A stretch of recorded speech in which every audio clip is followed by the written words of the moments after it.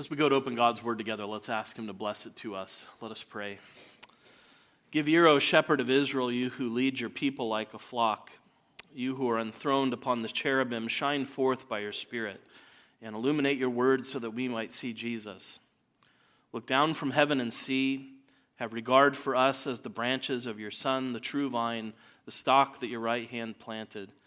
Give us life and we will call upon your name. And let your face shine on us in Christ, that we may be saved. For we pray in his name. Amen. Please be seated. And please turn with me in God's word to the book of Mark, chapter 11. Mark, chapter 11. If you're visiting with us this morning, we're glad to have you here. We've been considering a series through the book of Mark, and we've come to chapter 11, verse 12. Chapter 11, verse 12. On many of the Pew Bibles, you'll find that on page 1078. And Mark is the second book of the New Testament between Matthew and Luke. Our text will really be verses 12 through 19, but kind of to complete the story, we'll read through to verse 21. So Mark 11, beginning at verse 12, and let's pay careful attention, for this is God's own word. On the following day, when they came from Bethany, he, that is Jesus, was hungry, and seeing in the distance a fig tree and leaf, he went to see if he could find anything on it. When he came to it, he found nothing but leaves, for it was not the season for figs. And he said to it, "May no one ever eat fruit from you again." And the disciples heard it. And they came to Jerusalem, and he entered the temple and began to drive out those who sold and those who bought in the temple. And he overturned the tables of the money changers and the seats of those who sold pigeons, and he would not allow anyone to carry anything through the temple. And he was teaching them and saying to them, "Is it not written, 'My house shall be called a house of prayer for all the nations'? But you have made it a den of robbers." And the chief priests and the scribes heard it, and were seeking a way to destroy him, for they feared him, because all the crowd was astonished at his teaching. And when evening came, they went out of the city. As they passed by in the morning, they saw the fig tree withered away to its roots. And Peter remembered and said to him, "Rabbi, look, the fig tree that you cursed has withered." Thus far, the reading of God's word. May he bless it to us.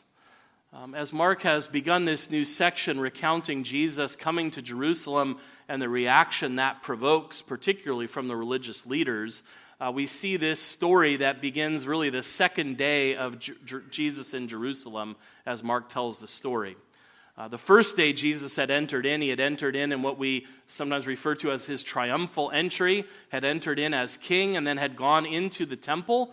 And Mark told us that he looked all around at the temple and what was going on there, presumably, and then, as it was late, left and went back to Bethany.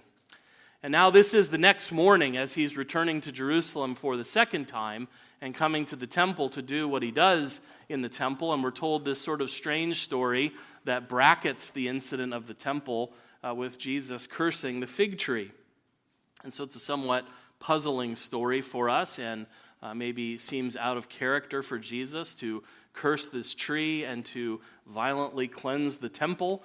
So what are we to make of this story? How are we to think about it? And the way I want to think about it together this morning is just to think about the Lord's curse pronounced and the Lord's cause proclaimed. That's how I want to think about these two events. The Lord's curse pronounced and the Lord's cause proclaimed. We have this strange incident. The morning they're going to the temple, Jesus passes by this fig tree. And Mark tells us it's not the season for figs in Jerusalem. This is an important agricultural note in the text. So we might wonder then, why does Jesus go to the tree? If it's not the time for figs, isn't he doing something kind of unreasonable in going over to this tree and cursing the tree when he doesn't find fruit? Might strike us all as being sort of strange. And that's probably because most of us don't know much about fig trees. Maybe you're experts in fig trees, I'm not. But apparently when fig trees have leaves on them, they usually have fruit on them.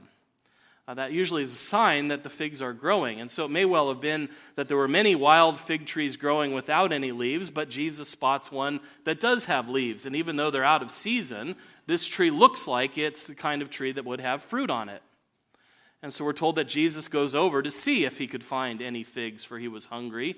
And finding none, he curses the tree. Peter calls it a curse in the conclusion when they go by the next morning and find the tree withered away to its roots. So how do we make sense of this incident? You or I might have cursed the tree out of anger or frustration if we were hungry and expected to find fruit. Of course, Jesus doesn't do anything sinful in this. And we may feel sorry for the poor fig tree. I always did when I was a kid. I thought, this poor tree was just standing there, and it got cursed. And so how are we to make sense of this? And of course, the tree doesn't belong to anyone. The Lord's not taking anyone's fig tree by doing this. And of course, ultimately, the fig tree belongs to him. And he's using this tree really to teach a lesson. If we really want to understand this story, I think the first thing that we need to really see and understand is this. Jesus is acting out a parable here. Sometimes he's told parables in stories, but we should see this as really a parable in deeds, as one person said, or an acted out parable. This is a parable that Jesus is proclaiming to the people in doing this. And so if we understand that it's a parable, really a parable in action, then we can kind of understand what this is meant to communicate to the disciples who are seeing and hearing all of this. And secondly, we need to understand that this is preparing us for what Jesus is doing in the temple. These events are connected. What Jesus does in private with this fig tree is really what he's going to be doing publicly in going into the temple. So if this is an acted out parable, then what is the message that this parable is communicating to us? How are we to understand this parable? Well, first of all, we need to understand that the fig tree in the Old Testament is often a symbol for the people of God. It's often a symbol for his people, Israel. And that's how the tree would have functioned in the minds of those hearing this story. It would have been a picture of the nation. And what kind of picture of the nation is it presenting to us? A tree that looks good on the outside but is bearing no fruit. A tree that looks like the kind of tree that should be bearing fruit, but on close inspection it isn't. There's nothing growing on it. There's nothing fruitful. It looks good, but it's not fruitful. What is the message that's being communicated to us here? The Lord is looking for fruit in his people and not finding it. They might look good on the outside, but they are not bearing any fruit. And the figs stand for fruit, so what does the fruit really represent? What is the fruit that Jesus is looking for from the people of God? It's repentance. It's faith. It's obedience. This is the kind of fruit that Jesus is always seeking. This is the kind of fruit that his people should have been bearing. A repentance over their sins, turning from them and turning towards God. Faith in God, in his covenant promises, looking to him alone for salvation. Obedience, the fruit of faith that flows from faith in grateful service to God. That's what Jesus has come looking for. The Lord of Israel has come to his people seeking this kind of fruit. He's hungry for it. It's the kind of fruit with which he will be satisfied. But when he looks for it, he doesn't find it. And I think if we understand this in terms of a parable, then what Mark says in verse 13 is very sad and striking. It was not the season for figs. It was not the time for figs. It was not the time for fruit in Israel. There was nothing to be found when the Lord came looking. And so what does the Lord do in response? He pronounces that curse upon the tree that is so full and so final. May no one ever eat fruit from you again. The way that's expressed sort of woodenly in Greek is, may no one ever eat fruit from you into the age. It's a very serious word. And what the Holy Spirit is doing is helping us to understand the gravity of what is happening as Jesus comes to Jerusalem. To understand the gravity of what Jesus' story has been telling us. Because Mark has taken pains to talk to us about John the Baptist, to talk about his ministry, to talk about how that relates to Jesus' ministry as he comes. And what did John represent? What has Jesus taught clearly that John represented? He was the Elijah that Malachi talked about, the messenger of the Lord who would come and precede the Lord's coming. And what was Malachi's job? Or what was Elijah's job according to Malachi, this messenger who would precede the Lord? It's the last words of the Old Testament. Behold, I will send you Elijah the prophet before the great and awesome day of the Lord comes, and he will turn the hearts of the fathers to their children and the hearts of children to their fathers, lest I come and strike the land with a decree of utter destruction. He is going to prepare the way to make you ready for the Lord's coming. And what did John the Baptist preach? He preached the need to bear fruit. That's specifically what we're told in Matthew's account of when Pharisees and Sadducees many of them come to John's baptism. And you remember what John said to them in Matthew 3? You brood of vipers, who warned you to flee from the wrath to come?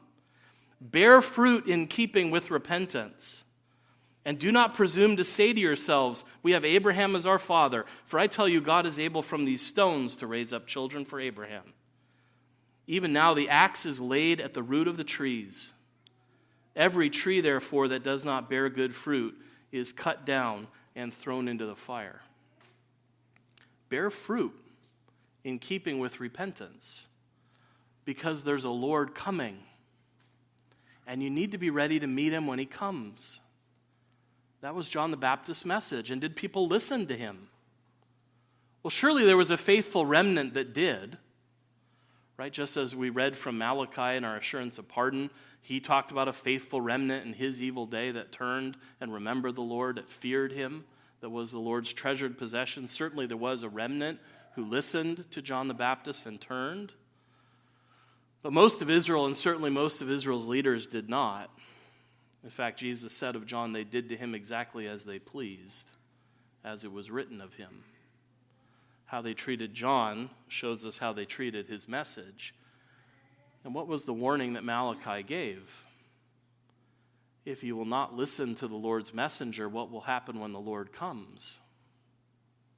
He will strike the land with a decree of utter destruction.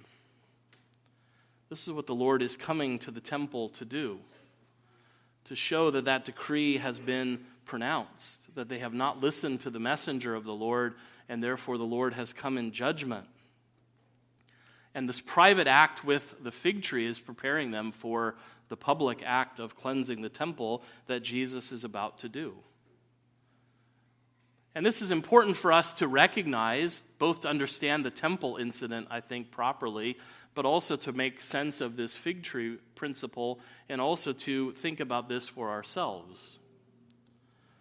Because what is the message of the Word of God? That the Lord is coming. He's coming again. And when he comes again in glory to judge the living and the dead, what will he be looking for in the world? He will be looking for fruit. He will be looking for the same things that we've already mentioned. He will be looking for repentance. People who are sorry for their sins. He will be looking for faith. People who are trusting in him alone to save them from their sins. He will be looking for the fruit of that faith. Grateful obedience. Lives that demonstrate a desire to live according to all of his commandments. And this is the hope of all of us who put our faith and trust in the Lord Jesus Christ. That by his grace we will be those who bear the fruit he's looking for when he comes. That's what Jesus promised in John 15, verse 16. You did not choose me, but I chose you and appointed you that you should go and bear fruit, and that your fruit should abide. This is a call to all of us to make sure that the Lord finds this kind of fruit in our lives when he comes, for he is coming, lest we be struck with the decree of utter destruction. We have to turn if we want to be saved. That's the message of the fig tree and the curse pronounced, and that's also the message of the temple cleansing as the Lord comes and proclaims his cause there. So we see the Lord's curse pronounced and then the Lord's cause proclaimed as he enters into the temple. This acted out parable of the fig tree is meant to prepare us to understand the significance of the Lord's coming to the temple, because he comes to proclaim the Lord's cause against the temple authorities, and he proclaims the Lord's cause for the temple realities. That's how we want to think about these things. He first proclaims the Lord's cause against the temple authorities. We have to remember at this time of the year, hundreds of thousands of pilgrims are in Jerusalem for the festival, for Passover at this time of year. The fig tree not being in season helps us to know about what time of the year this was. This is the time of Passover, and hundreds of thousands of people would have come to Jerusalem during Passover. And if you come to the great festivals in Jerusalem, what do you need? Well, when you're in Jerusalem, you pay the temple tax, and you have to pay the temple tax in the right kind of coin. So you need your money changed so you can pay the right kind of coin. You come to the temple, you need sacrifices. So we need to buy sacrifices. So there were probably lots of people who were buying and selling at this time of year to try to serve all of these pilgrims. This would have been like Black Friday for them. For people who buy and sell things, for money changers. This is where you made all your money in the year. All these people are there to come to your markets. And the temple authorities, as a relatively recent innovation in Jesus' day, had decided, you know what we should do is set up a market right here in the temple. That way it's one-stop shopping for everyone. They can just come right into the temple, they can buy the things they need right here in the outer court, and then they can have what they need to go in. Oh yeah, and this will help us compete with all of those markets on the Mount of Olives that have usually been serving people that we don't get any cut of. And we can actually read in antiquity the struggles between all the markets that were older on Mount Olives not being really happy that Caiaphas set up new markets right here in the temple court. This would have been a new innovation in Jesus' day, and one that Jesus shows he's not very happy with, because when he comes, he shuts it all down. He overturns the tables of the money changers. He overturns the seats of those who are selling pigeons. It's interesting that Mark mentions those particularly because pigeons were, or doves, because those were particularly the sacrifices of the poor. Jesus interrupts the whole thing, won't allow people to carry goods through this place. And what is the place really where all of this is taking place? It was known as the court of the Gentiles. It was the court around the temple. It was not actually considered a particularly sacred space. It wasn't part of the temple proper. It was a place where Gentiles could enter into that court and come somewhat near the temple. But further in, there was a wall of separation, a 4-foot-high wall that had gates on it and posted warnings saying, if you're a foreigner and you pass by this gate, you'll be put to death. The temple is only for Israel. And so you could come into this court of Gentiles, but no one thought of it as a particularly sacred space. The temple was for God's people. The temple was not for foreigners. And so foreigners could come close. They could come into this external court, but it wasn't really particularly sacred. And because it wasn't particularly sacred, that's where Caiaphas had set up these markets. And this is where all of these events are taking place. And when Jesus comes and does this, this is really an extraordinary declaration of his own authority to do this. To just shut this whole thing down is really an announcement of who he is, and really taking it to the religious authorities in a whole new way. Throughout the Gospel of Mark, they always have been coming to Jesus. They come to Jesus to test him. They come to Jesus to ask him questions. They've sort of always been on the offensive in the Gospels in more ways than one. And now Jesus is really turning the tables, literally and figuratively, on them by coming and kind of bringing the fight to them and making this declaration of his authority by shutting down everything that's going on in this court and really giving them a severe condemnation from God's word. This would have been a punch right between the eyes to these people, what Jesus says when he pronounces why he's doing what he's doing. Because he does these things, and then he really explains what these things mean. Verse 17, and he was teaching them and saying to them, is it not written, my house shall be called a house of prayer for all the nations, but you have made it a den of robbers. This is a severe prophetic announcement. Because who is the them he's talking to? Well, again, there's hundreds of thousands of people coming through this temple court, so there's all kinds of people that would have heard what he says. But who is the them he's really talking to when he says, you have made this a den of robbers? It's the temple authorities. It's the people who've done this to the court of the Gentiles. It's really some of these same chief priests and scribes who hear him saying this. And why would this have been such a severe indictment? We really have to understand the two quotes from the prophets that Jesus uses here if we really want to understand the severity of what he's saying to the leaders of Israel. Because the first part of the quotation is from from Isaiah 56:7. And it's a section of Isaiah's prophecy where he's talking about the future glory that's going to come to Israel. And he talks of the future glory in terms of eunuchs and foreigners, people who have no place among the peoples of God, and coming and saying, it's glorious here, but we really have no part. We can't have a part. We're not part of Israel. And that's a passage that holds out this future glorious hope that even eunuchs and foreigners will have a place among the people of God.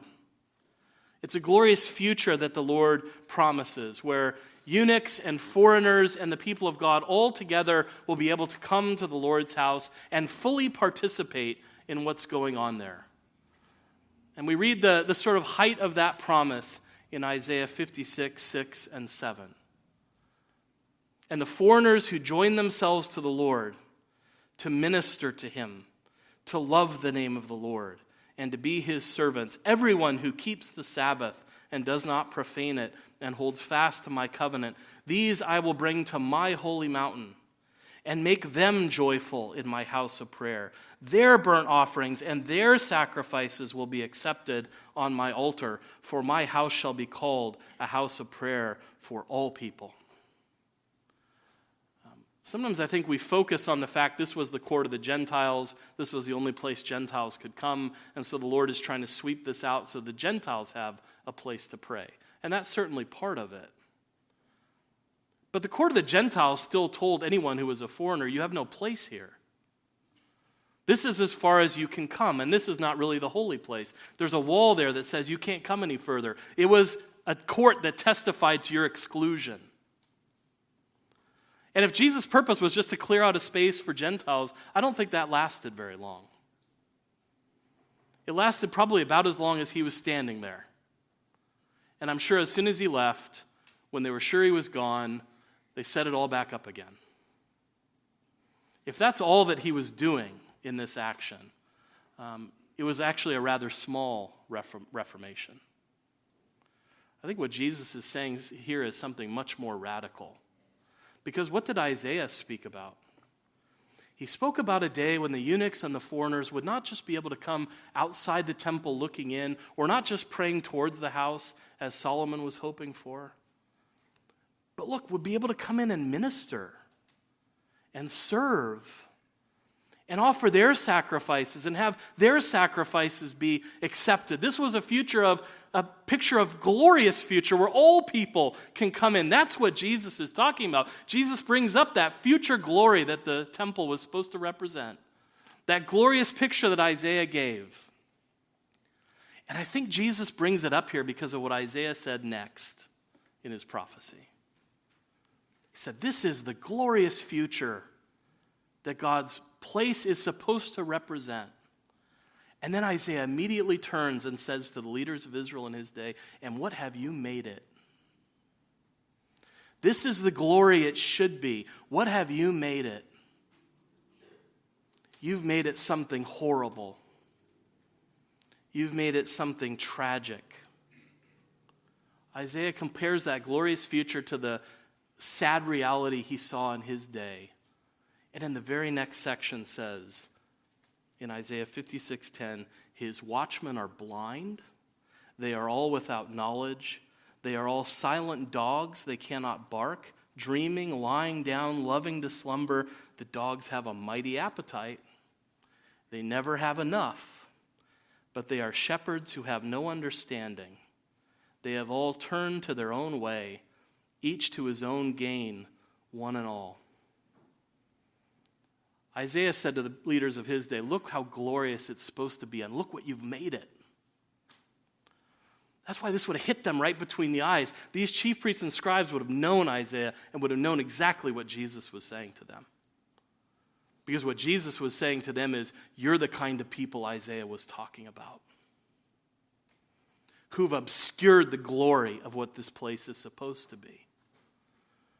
Because you are blind watchmen and people who are only in it for your own gain. Oh, what a devastating word he brought. And it's doubled down when he concludes with what he says from Jeremiah. As if that wouldn't have been bad enough for the leaders to be compared to those Isaiah condemned, he also compares them to those Jeremiah condemned. Because he says in the next breath, my house was meant to be a house of prayer for all people, but you've made it a den of robbers. Oh, that would have hit them hard to hear that. And why? Because that's from Jeremiah 7:11. You all knew that. I'm not telling you. You knew that. It's from Jeremiah 7:11. When did Jeremiah say that? When Jeremiah stood in the gate of the temple and preached his famous sermon in Jeremiah 7 against the leaders of Israel in his day. And said basically the same thing to them that Isaiah was saying. And he said, you are people who go out and do every manner of wickedness in the land.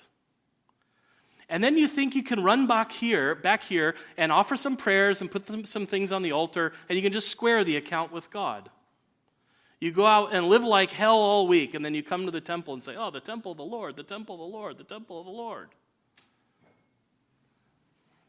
And Jeremiah says, what you've done is made the Lord's house like a cave where robbers go to hide out.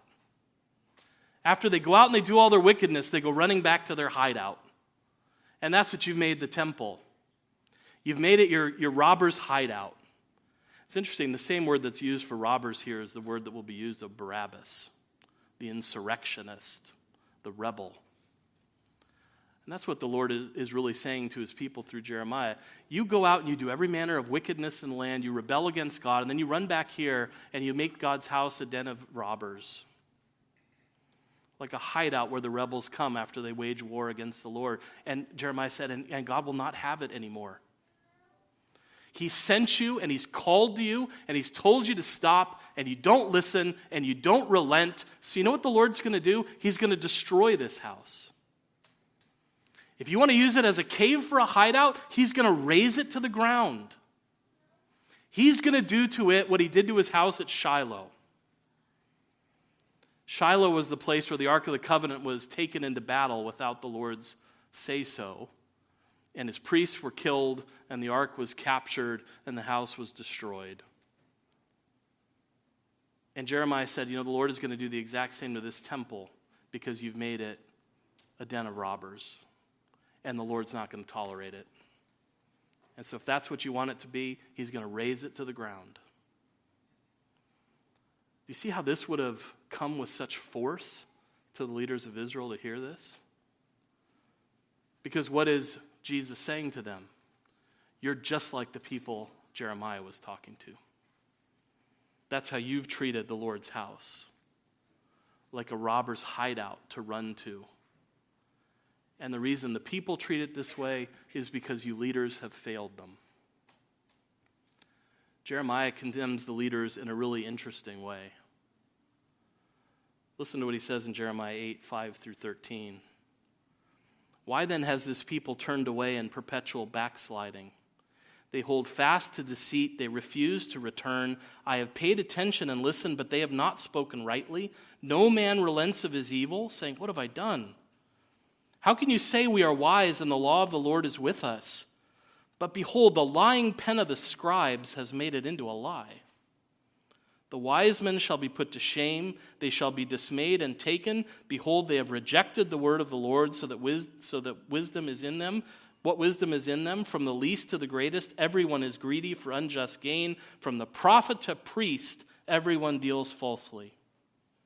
They have healed the wound of my people lightly, saying, peace, peace, when there is no peace. Were they ashamed at all when they committed abomination? No, they were not at all ashamed. They did not know how to blush. Therefore they shall fall among the fallen when I punish them. They shall be overthrown, says the Lord. Listen to this. When I would gather them, declares the Lord, there are no grapes on the vine, nor figs on the fig tree. Even the leaves are withered, and what I gave them has passed away. Who did Jeremiah blame for the sad state of things? The lying pen of the scribes? The people who were greedy from their own gain, from prophet to priest? And when the Lord came looking for figs, there were no figs on the fig tree. This, I think, is why the people are so astonished at what Jesus says. Because they're looking at all these leaders who are in charge. I mean, you can imagine the people have no say in what goes on. And they're looking kind of sideways at all these chief priests and scribes and saying, man, he is really giving it to them. Do people still say, oh, snap? That's as cool as I am. The people might have been saying, oh, man, I can't believe he just said that to them. Whew, he's given it to them. What is the Lord saying by saying this? He's not only saying that they've been completely faithless in what they've done, he's also implying that the Lord is about to raise this house to the ground the way he raised the other houses to the ground. What is that meant to bring to mind for God's people? The temple realities that they always should have spoken of. The glory of the Lord. The love of the Lord. The way the Lord reaches out to people. But he said, you might look around this place, it might be great. It might be one of the wonders of the earth. It might be covered in gold. But it's a tree with leaves and no fruit. It's not what it's meant to be. In Psalm 78, when it talks about what happened to Shiloh, it said, after the Lord destroyed the house, he raised up another sanctuary. A sanctuary that was high, that went up to the heavens. And you know what that sanctuary was? Interestingly, Psalm 78 says it wasn't Solomon's temple. That's not the sanctuary that replaced the house that was destroyed at Shiloh. You know what the sanctuary was that the Lord raised up? It was the king. The king was the sanctuary. It was David who was raised up as a sanctuary for the people. It was David that showed the presence of the Lord among his people. He built his sanctuary high like the heavens, like the earth, which he has founded forever. He chose David his servant. It was the king who was, as one person said, the most precious emblem of God's presence with Israel. David himself, the king chosen by God. What is the temple reality that Jesus is proclaiming? The Lord is going to raise this sanctuary, but he's raised up another. He's raised up the most precious emblem of his presence with his people. The glorious symbol of his presence, God with us. The eternal King, Messiah. He is heavenly Jerusalem's king, and he is heavenly Jerusalem's temple. Right? There is no temple in Jerusalem because the Lord God Almighty is its temple and the Lamb. He's the true king. He's the true temple. He's the sanctuary of God come in the flesh. There's no more hope in that old order. The hope has come in the King. And how did the leaders receive him? They sought to destroy him. They showed it was a house of rebels. In his own house, they're plotting his destruction. And we are being called not to do the same. He is the reality, the glorious reality. to whom every person can come from every tribe and people and tongue and nation. He is the one Isaiah said would gather the outcasts of Israel into one. This is the reality that's being proclaimed. The old order is being done away with, and that's okay because the King has come. There's a new and better order being established. And our hope and our trust is to be in him. May we all embrace this King by faith and by his grace enter into his glory. Amen. Let's pray together. Our Father in heaven, we thank you for raising up a sanctuary for your people.